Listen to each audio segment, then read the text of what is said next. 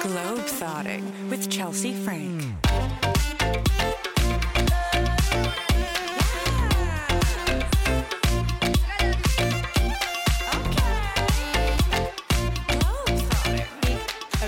This week we have a really exciting guest, and we found each other through this pod. It's so meta. I love it. She's an aerialist. She's a traveling burlesque performer. She has the body of a goddess, the face of an angel. Her name is Kyla Ernst-Alper. Kyla, welcome to the podcast.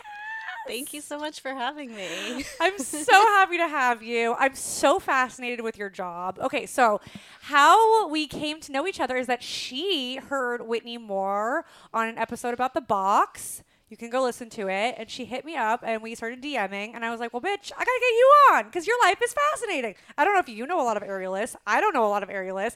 And I think it's a really cool job. So I have so many questions. Welcome to the podcast. Thank you. I have some answers. I'm excited. So you're in town. Tell us what you're in town for, because you live in New York. I live in New York. Yep. I live in Brooklyn. So I'm in town to perform at the Hollywood Burlesque Festival. I'm doing the classic show on opening night. I have a Sid Charisse inspired act. Very inspired by her performance in Singing in the Rain. There's this iconic scene. Gene Kelly is having like a fever dream and she appears and the camera starts on her foot holding his hat and then pans up her gorgeous leg. And then she does a dance and he dances with her. And I love him and he's one of like the people who has really inspired me. It's really all about her. And so, yeah, I have this act that's inspired by that. And I end up going up into the air. She was not an aerialist, but I bring it into the air. That is so cool. Mm-hmm. We're going to do our opening questions, but quickly, I just want to ask, like, how did you get involved? Were you you were probably a ballet dancer? Yeah. A lot of people come into this field through dance or just gymnastics, or how do people enter this field? It's still a pretty new, like contemporary aerial is very new. Aerial has been in the circus for hundreds of years, but this kind of performing is kind of, we can talk generations, like it's not even like the person who could be my parent, but a person who's 10 years older than me is of another generation of aerial because it's so new. And so I was a ballet dancer starting when I was 16, and then I became more of a contemporary dancer. I quit dance for a year. I got pulled back into it by this company that had seen me perform before, and they were basically like, we know you're still in shape. One of our dancers is injured. We go on tour in 2 weeks. Do you want to do it? And so I did, because, it was a tour in Mexico. Yeah, obviously you had to go. Like, hell yeah. And it turned out they were also working with circus performers and just starting to try to train some of their dancers to do circus. And this is before, like if you go way back into my Instagram, it's when we were using those original Instagram filters. Oh yeah. Right? Like way in the early days of Instagram when it was just like 3 people who followed me and liked my posts kind of thing, right? So there wasn't that kind of like global sharing of skills and like a global awareness of what somebody was doing in other locations. It really exploded a couple years after. So even training was like harder to find really high quality training unless you were like multiple generation circus family or you were in a circus school. And at that time it was really like the circus school in San Francisco and one in Montreal. And like there was just like not the amount of aerial education that we have now. So they were kind of like, you're going to go in the air and do this. And I was like, I am afraid of heights and this is terrifying, but okay. Oh my God. And I have this tendency to like be uncomfortable and scared of things. And so then I'll lean into it more. And so I did that. And I was just like, okay, I'm very afraid of heights. I have no upper body strength at all. Let's do this. That is so interesting. Mm-hmm. And then obviously, as a circus, you think of traveling circus. So there's a lot of travel built into the job. And was that something that had you traveled a lot before that? Or was that kind of like, oh, I want to do this so I can like see the world and use my arm to do it? No, there was a lot of my life, it's like I work really hard for something. And then I'll like on an impulse or something spontaneous will happen like this. So I was already touring. Before I quit dancing, I had toured a lot as a dancer. And so part of getting pulled back into dance, I was like, oh, I miss the touring. I miss waking up and not knowing like where I am. Like I actually kind of love that feeling. Yeah. Living out of a suitcase is really, to me, it's really lovely. Like you don't have the chaos of everything at home and like the practical things to deal with. It's sort of this fantasy life. But that's not, I was just sort of, okay, here, like I have to learn this stuff. Very, kind of just like focused on like the immediate future of this is really hard. I'm interested in it. I want to do it. And then opportunities started to open up because I became obsessed and just started training a lot. And I already had the lines and the performance ability and like quality of movement from dancing. And so then people, looking back, hired me to do things before I was really ready, before I was strong enough, but I could kind of fake it. And there's like the traveling circus, like very traditional circus. And I haven't really done that. I've been more focused on what I would call like contemporary circus, artistic stuff, storytelling, even if it's an abstract story. So for a bit, I was doing these like circus/dance gigs, and those took me to really cool places. And then I started getting hired for corporate events, which was a really nice way to start paying my rent. So interesting. Yeah. And then working in nightlife. And then I kind of was like, was really interested and fascinated by burlesque and started working more in those like shows where there was burlesque and circus, and it's all kind of like umbrellaed under illegitimate theater. And the idea that we're breaking the fourth wall, and that's an integral part of what we do, is like making eye contact with the audience, acknowledging the audience. And I really fell in love with that way of performing, as opposed to being on the stage and the audience is in the dark and you're presentational but not really intimate. Totally. So there's that connection with the audience. That I love that. That is so interesting. It's totally fascinating. So that's a great intro. We're going to get into some opening questions, and then we're going to get right back into everything else, learning all about what you do.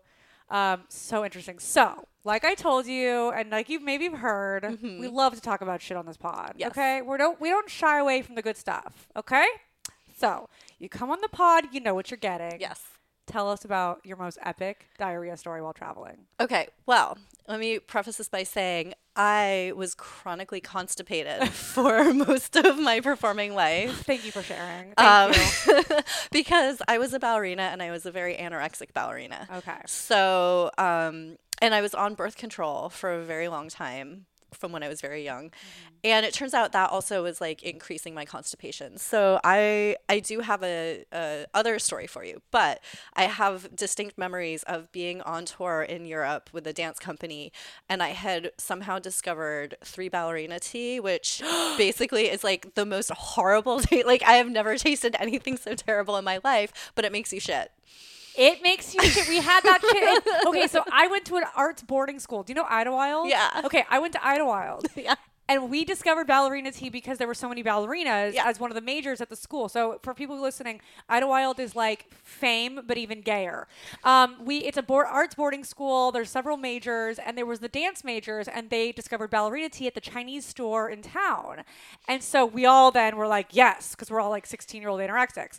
And we all drank it and shit our fucking brains out. And it was so bad. So gross. It's such a strong laxative tea. It is If you know, you know, Yeah. and you wish you didn't know.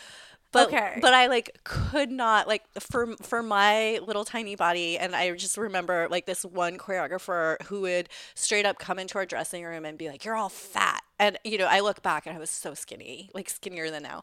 And But it's also just insane that they would say that to you. this is old school. Yeah. This is like the Yeah. old school dance. Yeah. And Before TikTok. oh, way before. Way before. Before we knew, we can't talk like that anymore. Yeah, no, this was pre all of that, and we were so abused, but like I just couldn't poop, and it'd be like the flying constipated me even more. And so, yeah, I would be like in the bathroom, like pressing on my belly, just like trying to get out. And there's like nothing feels so terrible as trying to dance, like being in a costume, being on stage and just like feeling like, Oh my God. like it's like up like way high in my guts. Like it is not even close to coming out, but I can feel that it's there. Okay. I was constipated. I would like bring my little like pack my little tea bags and be Oh like, my okay, God. if I really am constipated, I'm gonna drink this foul tasting I mean, I tea. guess it's a good travel tip. If you get constipated while traveling, ballerina, nothing can survive that. No. No, even the most constipated, it's like a magic eraser for your colon. It really is. Okay, so Yeah. so you had the So- opposite problem. Opposite. But I was in Korea. I think it was like a 2 or 3 week tour that we did, and the final city, which I forget, my memory is bad now, but the final city, they put us up in a sex hotel.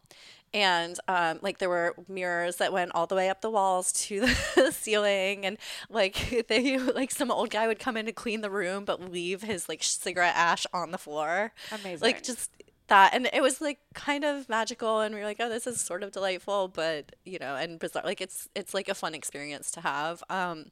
But we I'm not sure when or where it happened. We're all like very underpaid. Modern dance does not pay well.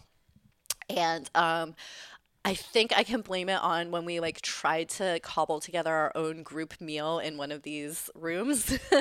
But I was the first one to really get sick, and we're all like after a show at a dinner, and I have a stomach of steel. Like I don't get diarrhea, I don't vomit, none of that, and I started to feel real nauseous, and I had the sense to somehow find a cab. I don't know how. I'm in Korea. I don't speak Korean. And maybe somebody helped me get a cab.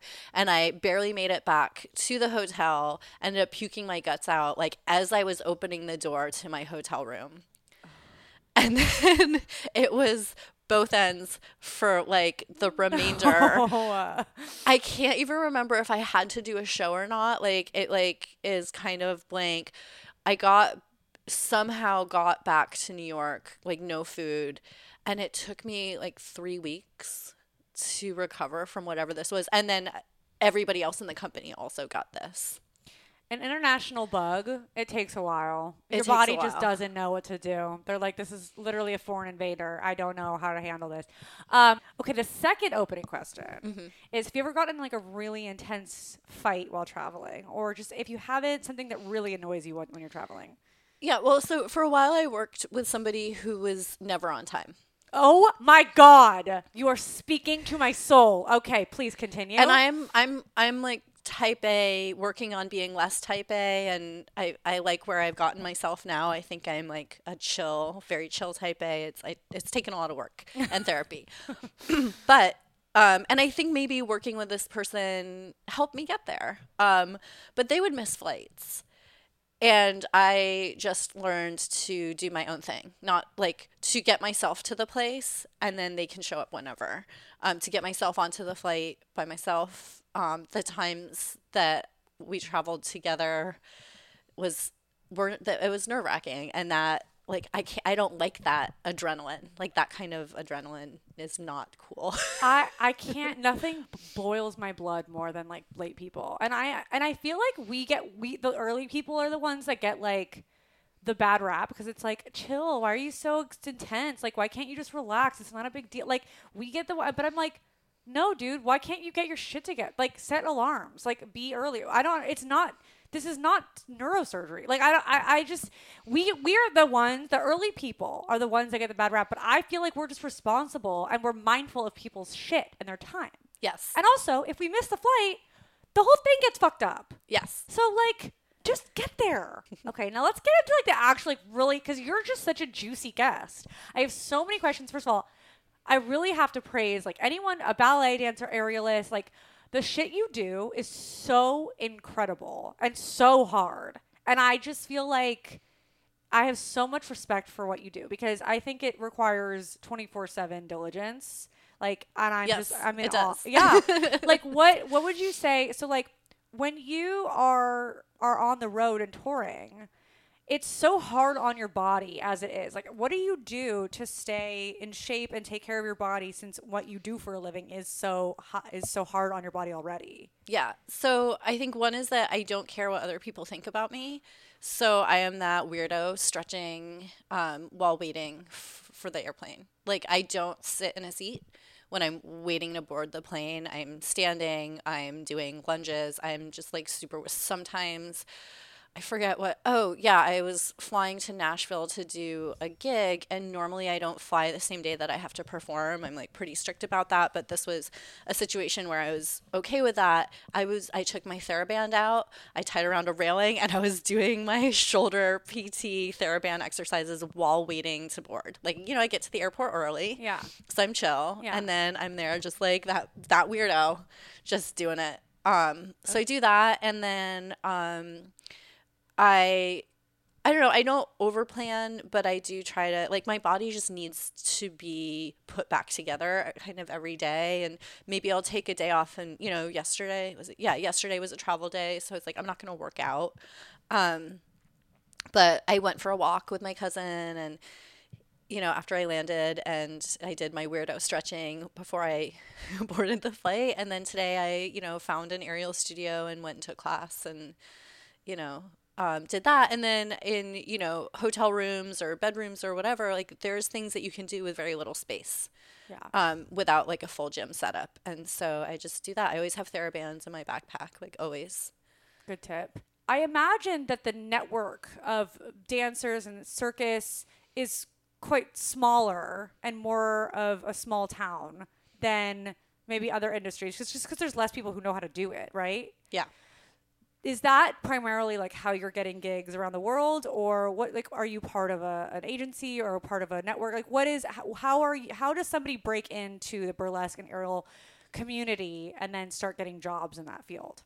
Yeah, so I think it's evolved. It's a little bit different now than it was when I started. I started approximately 15 years ago. And at that point, my niche was like dance companies that incorporated aerial. And then I got pulled into some gigs where there was a kind of contemporary classical band that wanted contemporary circus with it, and I danced and I improved sometimes in the air, on the ground, and I worked with other artists who kind of had that crossover of dance and circus. And I think for me it was like getting started was a combination of, I was already well established in the dance world in New York, and so then I started training at some circus spaces, and people noticed me because of the lines and my quality of movement. And so I got offered some stuff, and I had some instructors who started to be like, oh, here's, there's this gig. And I don't know, it just kind of happened. And, I look back, and I wish that I knew more. Like I said, like Instagram wasn't a really big thing. Like the information wasn't really out there the way it is now. So it was a more mysterious world, and I didn't fully understand it. And like now I can say, oh yeah, so there's like the classic circus, and those are often intense, and you can get a gig with that company or that show and kind of be touring around, and they literally unpack the tent and set it up and do the whole show. And I think that's really cool. I've just never done it. There's the cruise ship gigs, which pre-COVID were pretty awful. Like performers were performing for months every night without a day off. And now it's completely transformed. And these contracts are much more desirable because there's actual rest days, and performers are treated more like humanely. So for me, I was like, fuck that. I'm not going on a cruise ship where I have to work every night and I'm trapped on a boat. Like that seems terrifying. And now I'm like, oh, if I could get a 2-month contract, I would totally do that. That's so cool. Yeah. And so, and then, yeah, I got known in the sort of cabaret, nightclub circuit. And it's very, like you said, it's really small. And then for the corporate jobs, which are the ones that maybe are soul crushing sometimes, I mean, the most soul crushing is like, I did a Sweet 16, and literally like the kids just did not care. you know, and like they've just, like I said, they've seen it all before. They're so rich and spoiled that they really don't care. Yeah. But there are some where they're really excited and you know, like usually the best ones are like small children who get really excited. I'm like, oh, maybe someday they'll want to do something artistic and creative because they saw me and I'm one of their first memories of, you That's know, special. that. Yeah. So that feels special. But even those crappy gigs where they're soul crushing, I'm like, well, this is an exercise in like, how do I handle an awkward performance or a rough crowd? Yeah. Right. And just like ignore that they're shitty and just do it for myself. Totally. And I think that's actually a useful skill to practice and to be forced to practice. But anyway, so those gigs, there's several different producers and you just get known by those producers, and some of them to break in, maybe you have to submit to them over and over and over until they trust that you can like show up and be professional and behave yourself and be on time and not do coke with the audience. And like know how to do your hair and your makeup and You have to do all your own hair and makeup? Yep. Wow. Yeah. They don't even give you hair and makeup? No, I mean, I guess Cirque du that Soleil, I Cirque du guess- Soleil yeah. does. Some of my friends are working for a cabaret show in New York where they have a makeup artist come in and tell them like this is how, like it's a contract, so they, you know, they're contracted for a year or 6 months or whatever, and they do the same show a couple nights a week, and a makeup artist will come in and be like, this is your makeup for this show. And this is how you'll do it every time. Yeah, but in general that doesn't happen. Okay. Yeah. So tell me about some of the most magical and like cool places that traveling as an aerialist has taken you. Yeah, so when I was dancing, I got to go to some really amazing places, and places that I would never go otherwise, and also for aerial. So one of the coolest was an aerial gig in Dubai. We performed in the food court of a mall. Shut up! We did an 8-minute show twice a night for like 5 days or 10 days. I forget how long we were there. Again, I've done so many things. I can't remember the details, but they gave us a flat that we were flown over from here, and they gave us a flat and took us to the grocery store. We bought a bunch of groceries and we could walk to the beach. So it was, I think this time of year maybe, wasn't crazy hot, so we could go to the beach and hang out and then do our hair and makeup, go over to the mall, do our 8-minute show, take a break, do our 8-minute show again. And then the producer that brought us over was a real sweetheart, and he wanted to show us like a good time. So he brought us to, he like rented a van and deflated the tires, and we went on the sand dunes at night. That's so fun. Yeah, it was just like, you know, we went to all the crazy shopping malls and like the whole experience of, you know, fountain shows and just how huge everything is. I would never go to Dubai otherwise. And we ended up, the producer was Egyptian. He was also a performer. He was lovely, drove scary fast in this sports car. I thought I was gonna die every time we got in this car. And he somehow, I don't know how this happened. We went with him to a nightclub, and I think we ended up meeting this other Egyptian guy at the nightclub, and then he was throwing a party for himself at his hotel. And it was like a multiple level suite, like balconies and rooms and kitchens in this hotel suite. It's like the height of luxury. Yeah. And this Egyptian guy had dreadlocks, and I later found out was like the heir to some, you know, like whatever, you know, like Some prince. something. And so we're at this party, and I guess, I don't know, he and I just like decided that we liked each other. I think we were talking about filmmaking or something. So I ended up like, I think I spent a couple nights. Okay. And it was really fun. And somehow I also like managed to meet back up with my friends. And I look back, I'm like, that was stupid and crazy. Like, but it's fun. really fun.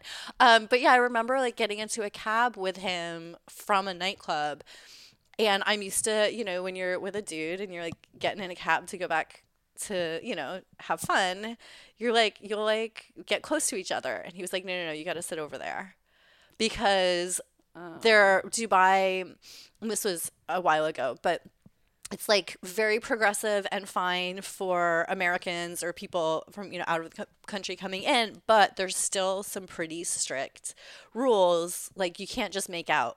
Yeah. Like, which is so weird to me. Yeah, that's really interesting. You can't hold hands. You can't be like there, I kind of remember there being signs. Like you can't physically like. At the club either? The club might have been a little different. But just sort of in public spaces. But in public spaces. Not, yeah. And it was just a really bizarre experience for me to be like, oh, okay, we're just going to sit in this cab. Awkwardly waiting to go have sex with each other, and we met 20 minutes ago. What are some other places that you've gone to through Aerial? So, so this one's a dance one. We were doing a tour of North Africa. Oh my God, you've been to so many cool places. And so I got to go to Morocco, and that was amazing. And then in Tunis, we stayed at this incredibly luxurious pink hotel on a beach. And it was sort of the off season. So the only other people there were this large group of Saudis and then us. Do you remember the name of the hotel? No. Okay. It was pink. The Pink Hotel in Tunis, Tunisia. It was so beautiful. And just like, how is this real life? The rooms were gorgeous. They had all these delicious treats when you went into the room. It was just such luxury, which is a real contrast to other places that I went with this company. It was like you never knew if you were going to get like the most luxurious place ever or like barely a room with a bed that my feet hung off of and stained sheets. Like it was like opposite ends of the spectrum. But this was just absolute luxury, and that was amazing. And then we went to Jordan. And our tour was sponsored by the U.S. Embassy, and they do this, they'll bring like performing arts companies to other countries as part of like a cultural exchange or sort of this like goodwill thing. And I don't think a lot of people know about it, but it's a thing that happens. And so we were brought, to these places, and then we went to Jordan, and we taught some classes with some local students, and that was really great. And then we're going to perform at a beautiful theater, and there was some bombing or something in Israel. Mm-hmm. And the government, our U.S. government, was really uncomfortable and nervous. And so we did our rehearsal as scheduled, and special guests were invited to watch our rehearsal. So it was essentially a performance. And then the next day, they canceled the performance, and they actually bussed us out of the city. Oh my God. And they sent us to a spa on the Dead Sea and gave us spa treatments. Like, okay, we forgive them. It was just so, it's so bizarre. It's like this, nerve-wracking, horrible, like maybe it was a Hamas leader was killed, or it was something where they were just sort of like, we don't want to be publicizing that there's an American company here in Jordan. We feel like that makes you guys a target. Totally. So let's get you out and give you this spa treatment, and you get to hang out in the Dead Sea. You were like, I'll take it. Yeah, sure.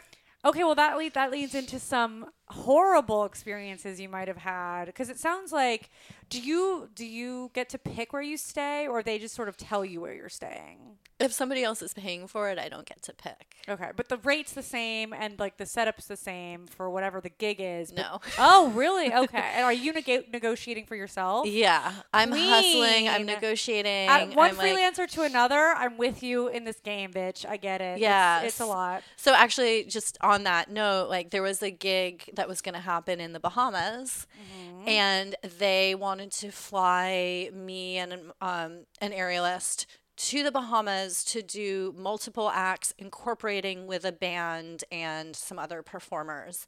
And so that means like pretty intense rehearsals for a day, and then the next day perform basically a show that we've created. And this was with classical Indian dancers and a live band and us, right? So it wasn't, we just like pop in and do our thing. We had to integrate. And so they wanted us to fly and then jump into rigging, which anybody who doesn't really understand an aerial thinks that it can happen in just like a couple minutes, but it can take up to hours depending on the scenario. There's no, like, you're not walking into every single venue and everything is the same. Like, how do you, like, what are you even hanging from? In this situation, it was a truss system, but you just kind of never know.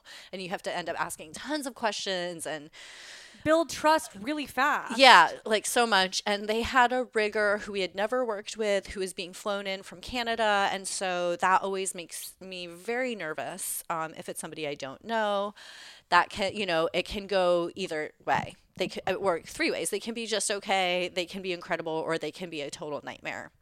This guy was amazing, so we really lucked out, but they wanted us to fly and then jump into rehearsals for these 3 numbers and then the next day perform. And I just said, absolutely not. Like, we cannot travel like this, do rigging, warm our bodies up in a safe way, and then get through 3, like the creation of 3 numbers. And they're like, well, that's, you have to. We're not going to put you up in the hotel an extra night. And I was like, well, then we won't do the gig.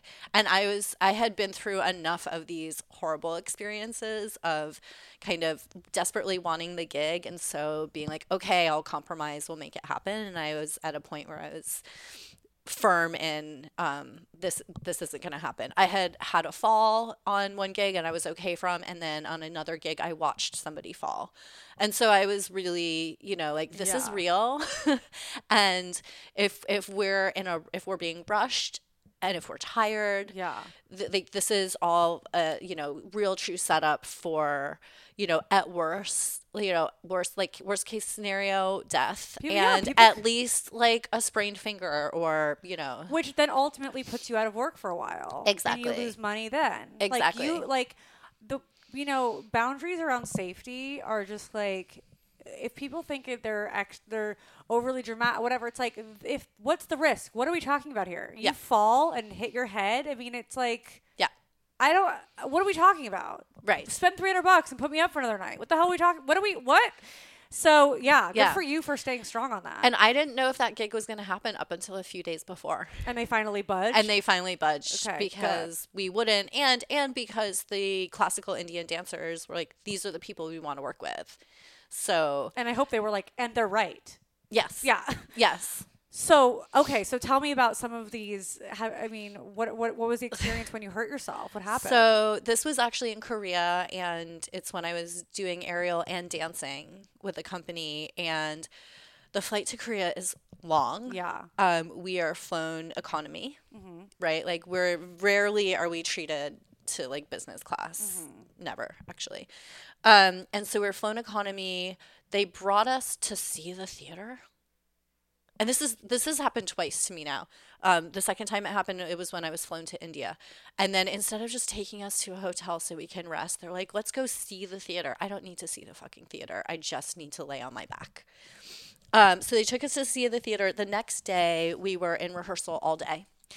And I was dancing and doing a couple of aerial acts. And in the rehearsal studio, we've been practicing at like 15 feet.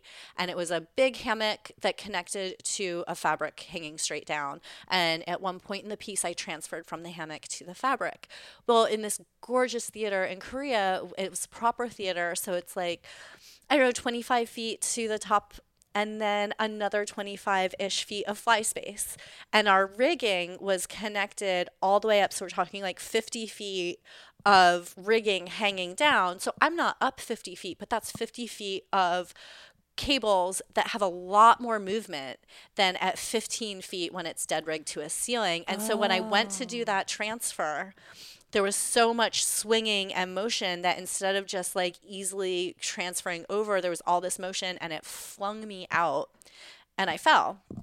Oh my God, but my heart. Luckily, I had this stint as a martial artist when I quit dancing for a microsecond, and I had done all of this like crazy martial arts conditioning where we would go out in the park and do dive rolls and back rolls and all this stuff. So my instinct kicked in and I just sort of landed in a roll and rolled my way out. And the only thing that was really injured besides a little bit of bruising was I sprained a finger that I tried to sort of grab on the way down. Yeah. Jesus. Yeah. That is so terrifying. Yeah. Yeah. this one, I'm 22 maybe, so this is a long time ago. This is before Poland was part of the EU. And I was with a dance company and we had performed in Hungary and the next stop was Poland. And to save money, the dance company booked us on an overnight train instead of a flight. Ugh. Aha. These cheap motherfuckers. Yes. So we're, and in a train, there's the train cars. And so the car that we were in, it was our whole dance company, 2 people per room in these tiny little bunk beds. And the director was like, we're going to do male, female in each room to be safe. Sure. So we're in these bunk beds. The pillow is, like nothing. So I put my purse under my pillow. I was on the top bunk. My friend Sean was on the bottom bunk. And there was a conductor and he would like come through selling beverages or whatever. And he spoke English. And we had to wake up a couple times to show our passports, our travel papers. Like people came on the train. This is like really old school. And they like checked our travel papers on this train. Okay. and then next thing I remember, and I like I mentioned when I first walked in, like I have a hard time sleeping. Mm-hmm. Sleeping is very hard for me. Well, I was awakened by the conductor's face in my face saying, get up, we're here. And here's some coffee. And he like handed me coffee. And then I hear shrieking from down the hall. And somebody says, I've been robbed. And there's all this commotion. And I like get up and I'm like really groggy. And I look down and Sean is just like sitting like in shock. And we realized that his camcorder, this is back when we had camcorders, his camcorder was stolen. My camera was stolen. No. The purse that I had been sleeping on top of was put back under my head, but they had taken it, opened it, removed things of value, closed it, and put it back under my head. Without you even noticing. Without me noticing. And so what happened is they went through our car, they put in sleeping gas. Oh, what? Yes. And this is like a thing that happened back then. I don't think it happens anymore. They put sleeping gas? Yeah, so they knocked us all out. I'm literally triggered by gas in Poland. Yeah. I'm not going to lie. This is too much. It's a lot. It's a lot. Oh my God. So we were drugged and robbed. And then, of course, the conductor no longer spoke English. And because it was a Hungarian train that then arrived in Poland, I think this was so common, the Polish police were just sort of like, oh, there's nothing we can do because it's a Hungarian train. We can't do anything about it. I'm shook by this story. Yeah. This is a crazy story. That's like some shit that would happen in a movie. Yes. So you couldn't do anything you couldn't get any of your shit back? No. None of my stuff. And then... Did you ever phone or anything? I mean, I don't know. This was a long time ago. Yeah. I think I had a flip phone that they stole. My God. Yeah. They left me my passport, which was kind of wild, but thanks, guys. Yeah. But like the money, everything of value, anything that was of value, was taken. And then I got an eye infection, and the director of the company was kind of a jerk, and they sent me to the hospital by myself in Poland. Nobody was speaking English. And then I had to navigate my way to a pharmacy to get the prescription. And it was, I ended up quitting that company. When we got back to the States, they decided to not file an insurance claim because they didn't want their insurance to go up. And so I wrote a whole letter to the board of directors, here's the scenario, here's how little money we earn in rehearsals. What are you going to do about this? And the only person who got in touch with me was a lawyer who was on the board of directors. And so I ended up quitting the company. Oh my God. The shit you've been through, girl. That's wild. Yeah. Okay. You came in hot with some really good stories. Honestly, I'm sorry these things happen to you, but I'm I can just laugh. I can laugh about it now. I mean, it's been a while. It's been a while. But damn. Yeah, for a while though, I would booby trap rooms that I would sleep in. Yeah. I mean, Like I would put prop things and furniture up against doors and windows, like as if, but they drugged me, so there wasn't anything that any of that would have done. But it was just my like weird.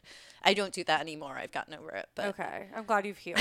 I mean, I understand if you Yeah. still did, because I know lesser things that have happened to people, and they're like, I still put the dresser in front of the door if I have to, but I've seen too many true crime documentaries. yeah. Wow. Well, do you have any certain performances? So not necessarily the place, but it could be informed by the place. Just performances that you've done that you were like, this was so magical and special, and like what made them so special to you? Yes. So there's a couple. One, and I should have looked up the name of the venue, but there was this concert venue in London.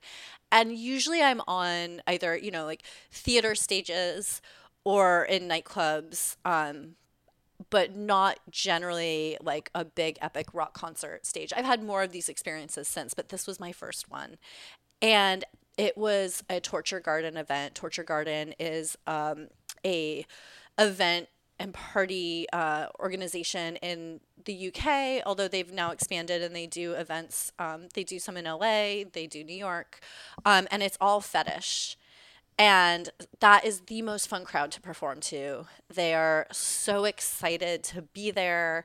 They're excited to do whatever kinky stuff they're going to do after the performances. The performances are kind of like the icebreaker, warm up, or kind of like intermission for the kink and the kink experience. And the performances are generally kinkier, sexy, kind of in like getting people really in the mood. Okay. And so the audience in like it's packed concert venue, and the MC introduces myself and the person I was performing with, and our name is projected on the behind us on stage, and it was like, oh, I was like, oh, this is what it's like to be a big pop star, rock and roll star, to have like this. It just felt so good. Like I said, that was my first big, and I'd performed in big theaters, but that's more reserved. Like when people are standing at a fucking concert and like screaming for you, it's like really cool. So you're choreographing all your own dances. Generally, it's rare that somebody else is telling me what to do aerial wise. At the box, when I create acts with them, I'm working with a creative director, and so I'll come in with an idea and then they'll work with me to boxify it. And we have stagehands and props and things like that that can get incorporated in, so that's really fun. But for the most of the other like nightlife, cabaret, legitimate theater work I do, it's all my concept. What was like the inspiration to bring some more sexy vibes into your art? Like, how did you get into burlesque and doing more? So for people who don't know about the box, can you just briefly touch on what that is, and like, and then how you entered into that world of like sort of kinky, burlesque, sexual, dance informed aerial, all that? I think I just kind of fell into it, like a lot of my life, and so the first dance company that I worked with was a contemporary ballet company, and the director was he was a perv. And so everything was very sexy or sexual, and sometimes it was comedic, and it wasn't always purely sexual, but looking back, it was. And, I was a teenager when that was my job. And he was old school. He would throw things at us. He would have temper tantrums. He would curse us out and that whole thing. And but it was that old school mentality of I'm going to tear you apart. I'm going to tear you down and kind of build you back up. And but again, like very sensual movement wise. And so even through dancing and all the other dance gigs, I kind of got, which is funny because like, I have no boobs. Like I was born without boobs. And yet like I kind of end up getting into these roles of like a very like sexual femme performer, and that would often happen in these like more concert dance gigs and stuff. So I think it's in me.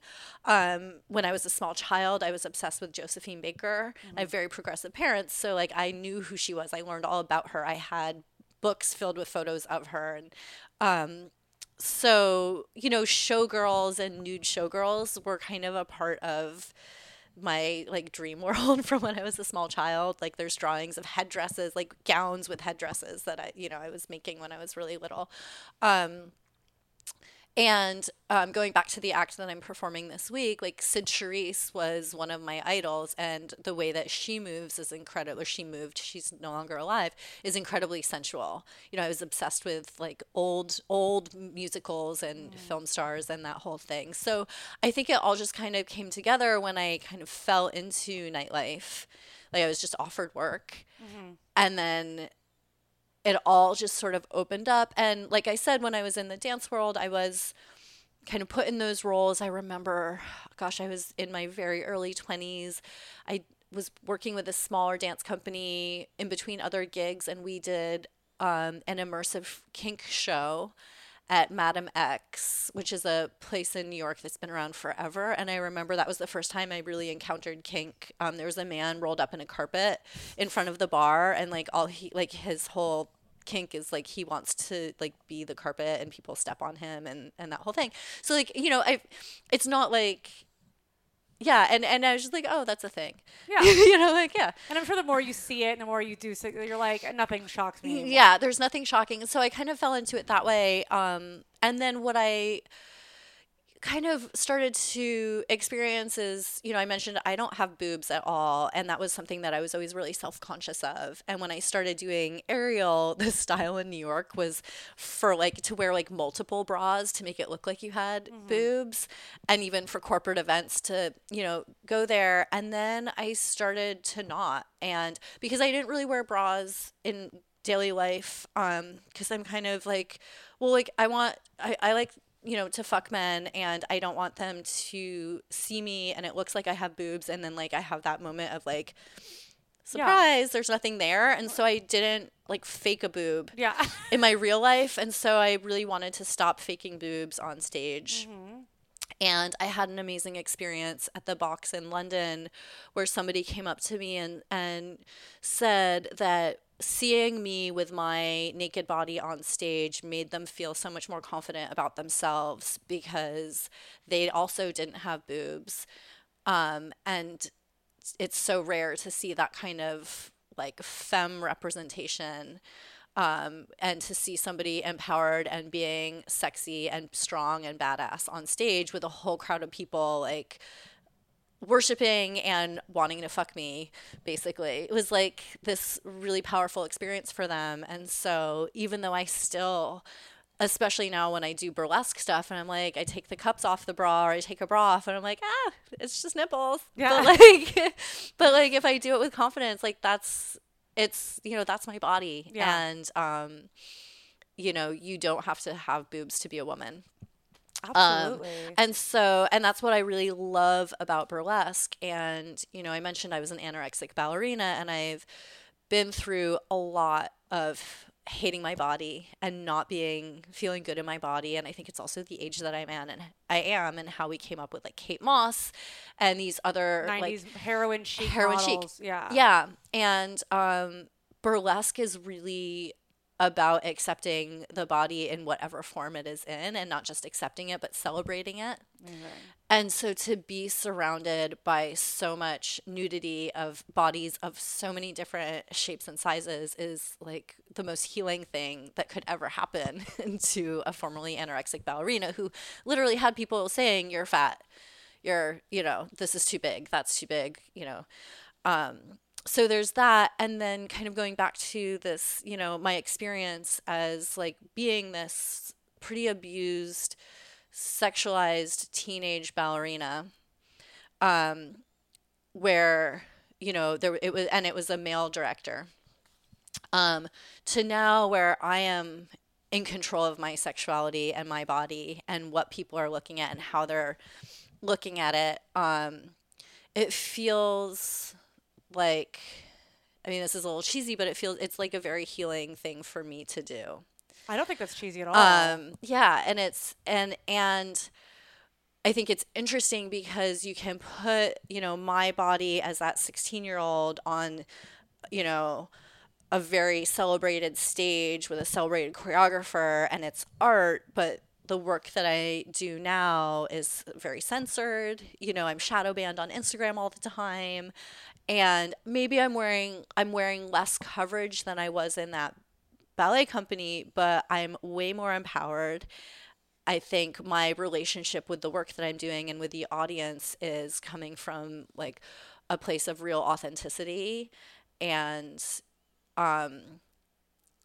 and I think so I started to really dig into this, and I don't know how I went down this rabbit hole, but I found out that a lot of the ballerinas painted by Degas were essentially sex workers.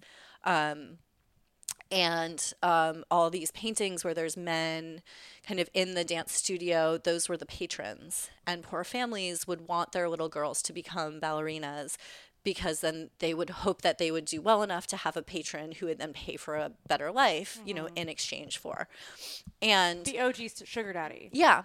Yeah. And great. You know, and then you look at how Balanchine treated women, and, you know, so many, like, this is like a long history that I come from. And I recently created a burlesque aerial act, and it's been brewing in my mind, and this is not the complete version, but I start kind of sitting bent over, tying a point shoe in a big giant tutu, which is a classic Degas image.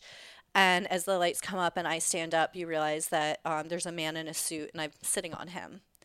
Oh. And then he gets up, and we do a very classic pas de deux. And then he comes and he helps undress me, but in a way where it's very clear that I want him to. Okay. And I'm very much in control of that, and he's serving me. And I push him down at a certain point, and I put a fishnet over his face, and then I sit on him again, and I have, you know, I've removed my tutu and everything, and he's helped me, and I put on fishnets. And I put them on really slowly while I'm sitting on him. And, you know, this is me saying, I know that, you know, back in the day I was being objectified, and people were, you know, going home and jerking off to like these images of me. But now I know, and I'm inviting you to do so.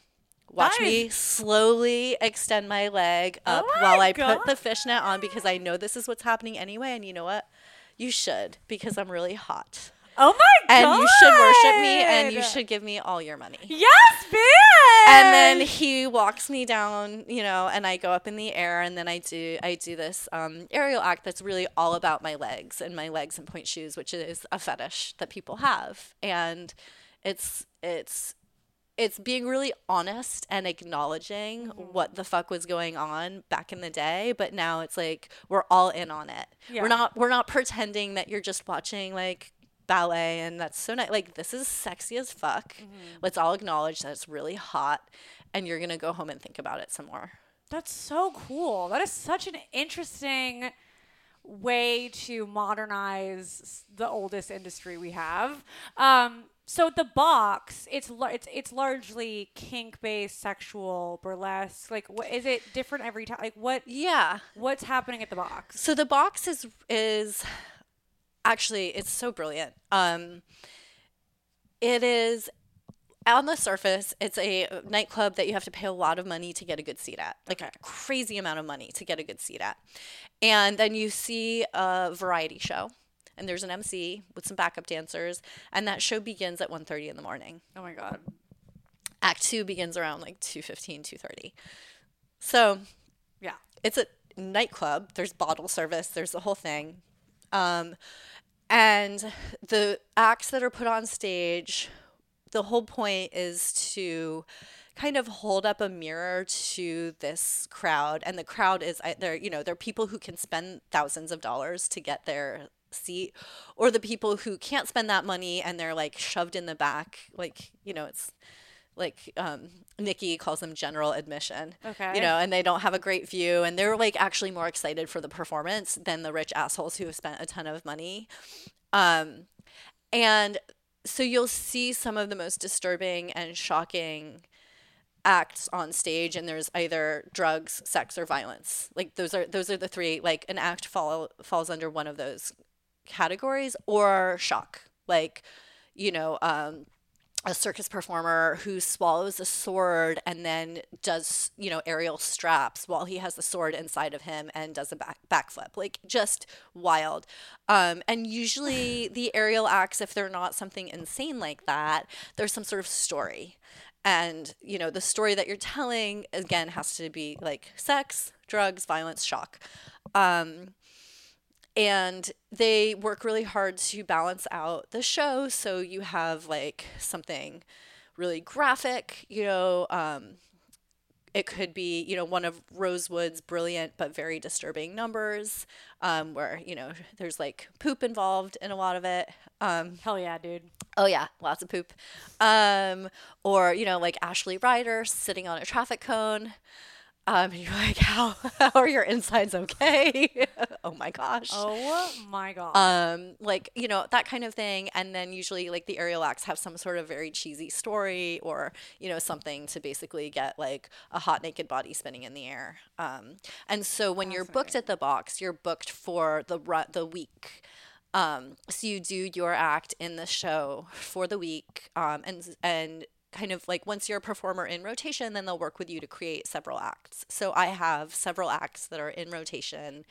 And so then they'll be like, hey, okay, are you free this week? We want to book you to do this act. So cool. Yeah. I can't wait to come see you in it. I'm dying. I have to come. I'm dying to see this.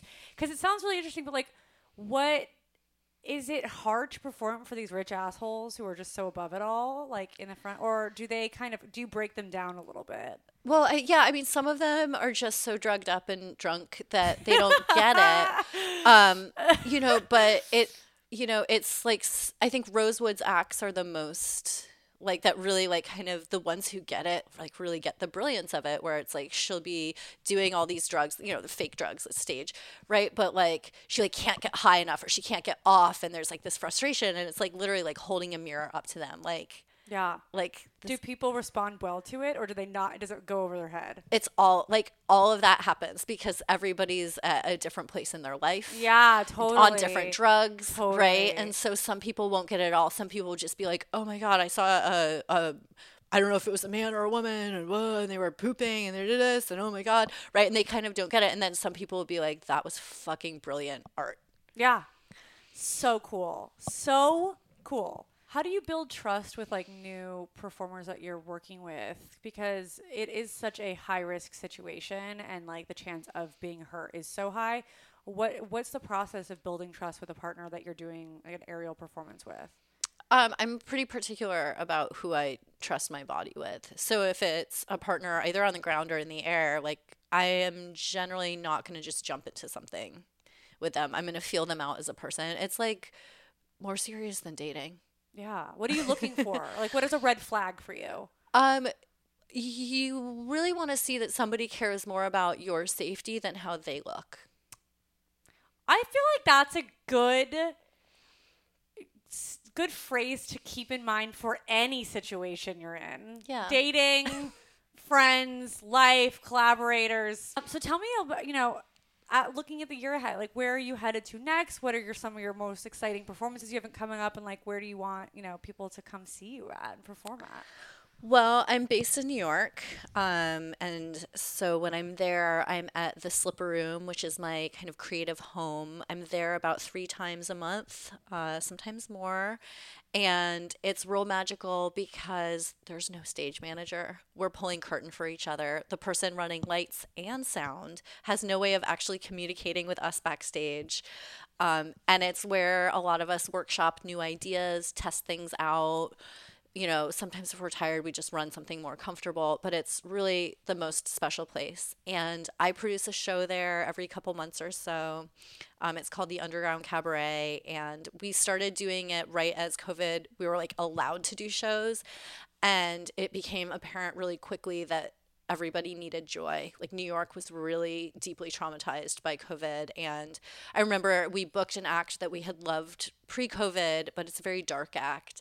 And it just didn't go over well with the audience coming out of COVID. And my co-producer, Elizabeth Munn, and I kind of touched base after, and we said, yeah, people are not okay. And we just need to lean in hard on joy, beauty, maybe sexy is fine, but we can't go dark. Yeah. And it's been incredible. My mom was diagnosed with terminal cancer shortly after we started the show, and that show and the hosts, I have the main attraction and Ivory Fox hosting, and they're both burlesque legends.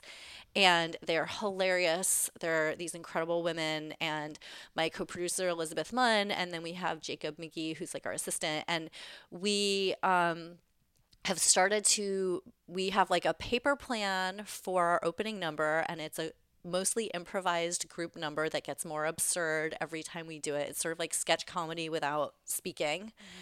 And that not only like grounded me, I think it grounded a lot of people who just needed to laugh and be silly and not take ourselves too seriously. And so, yeah, so that's my show. I'm so excited to see it. I'm Yeah. so sorry about your mom. Yeah, that was a transformative experience for sure. And she was incredible because she told me in one sentence that she had terminal cancer and that she didn't want me to stop performing. And that really, my community really got me through and Yeah. supported me and held me through it so much. And it really helped me kind of like prioritize and focus. So yeah, I've been sneaking, I'd say more like artsy performance art stuff into the nightlife and illegitimate theater world. And so I'm starting to collect it all into a concept for a show. Well, I'm excited to see it. What's something that you want people to know about the art form of like being of aerial and burlesque that maybe is misunderstood or that, you know, they just might not know about? Yeah, well, I think like you were asking me before, do I have an agent? No. Like we're so niche that it's really like we're all hustling hard. Yeah. So I'm considered one of the top aerialists in New York, but I'm still hustling my butt off. Our rates are not as good as they used to be. So like anybody who goes to a burlesque show or a nightlife, tip us. Put some money in my thong. It is a sign of respect, not disrespect. I love that. Show your appreciation for the arts by tipping the performers. Ticket sales don't necessarily help us out that much. Good to know. That's a great thing to leave on. Where can people find you? I'm on Instagram. I'm Kai Gwen, Kygwen. Okay. Amazing. Thank you so much for coming on. And we'll see you next week on Globetrotting with Chelsea Frank.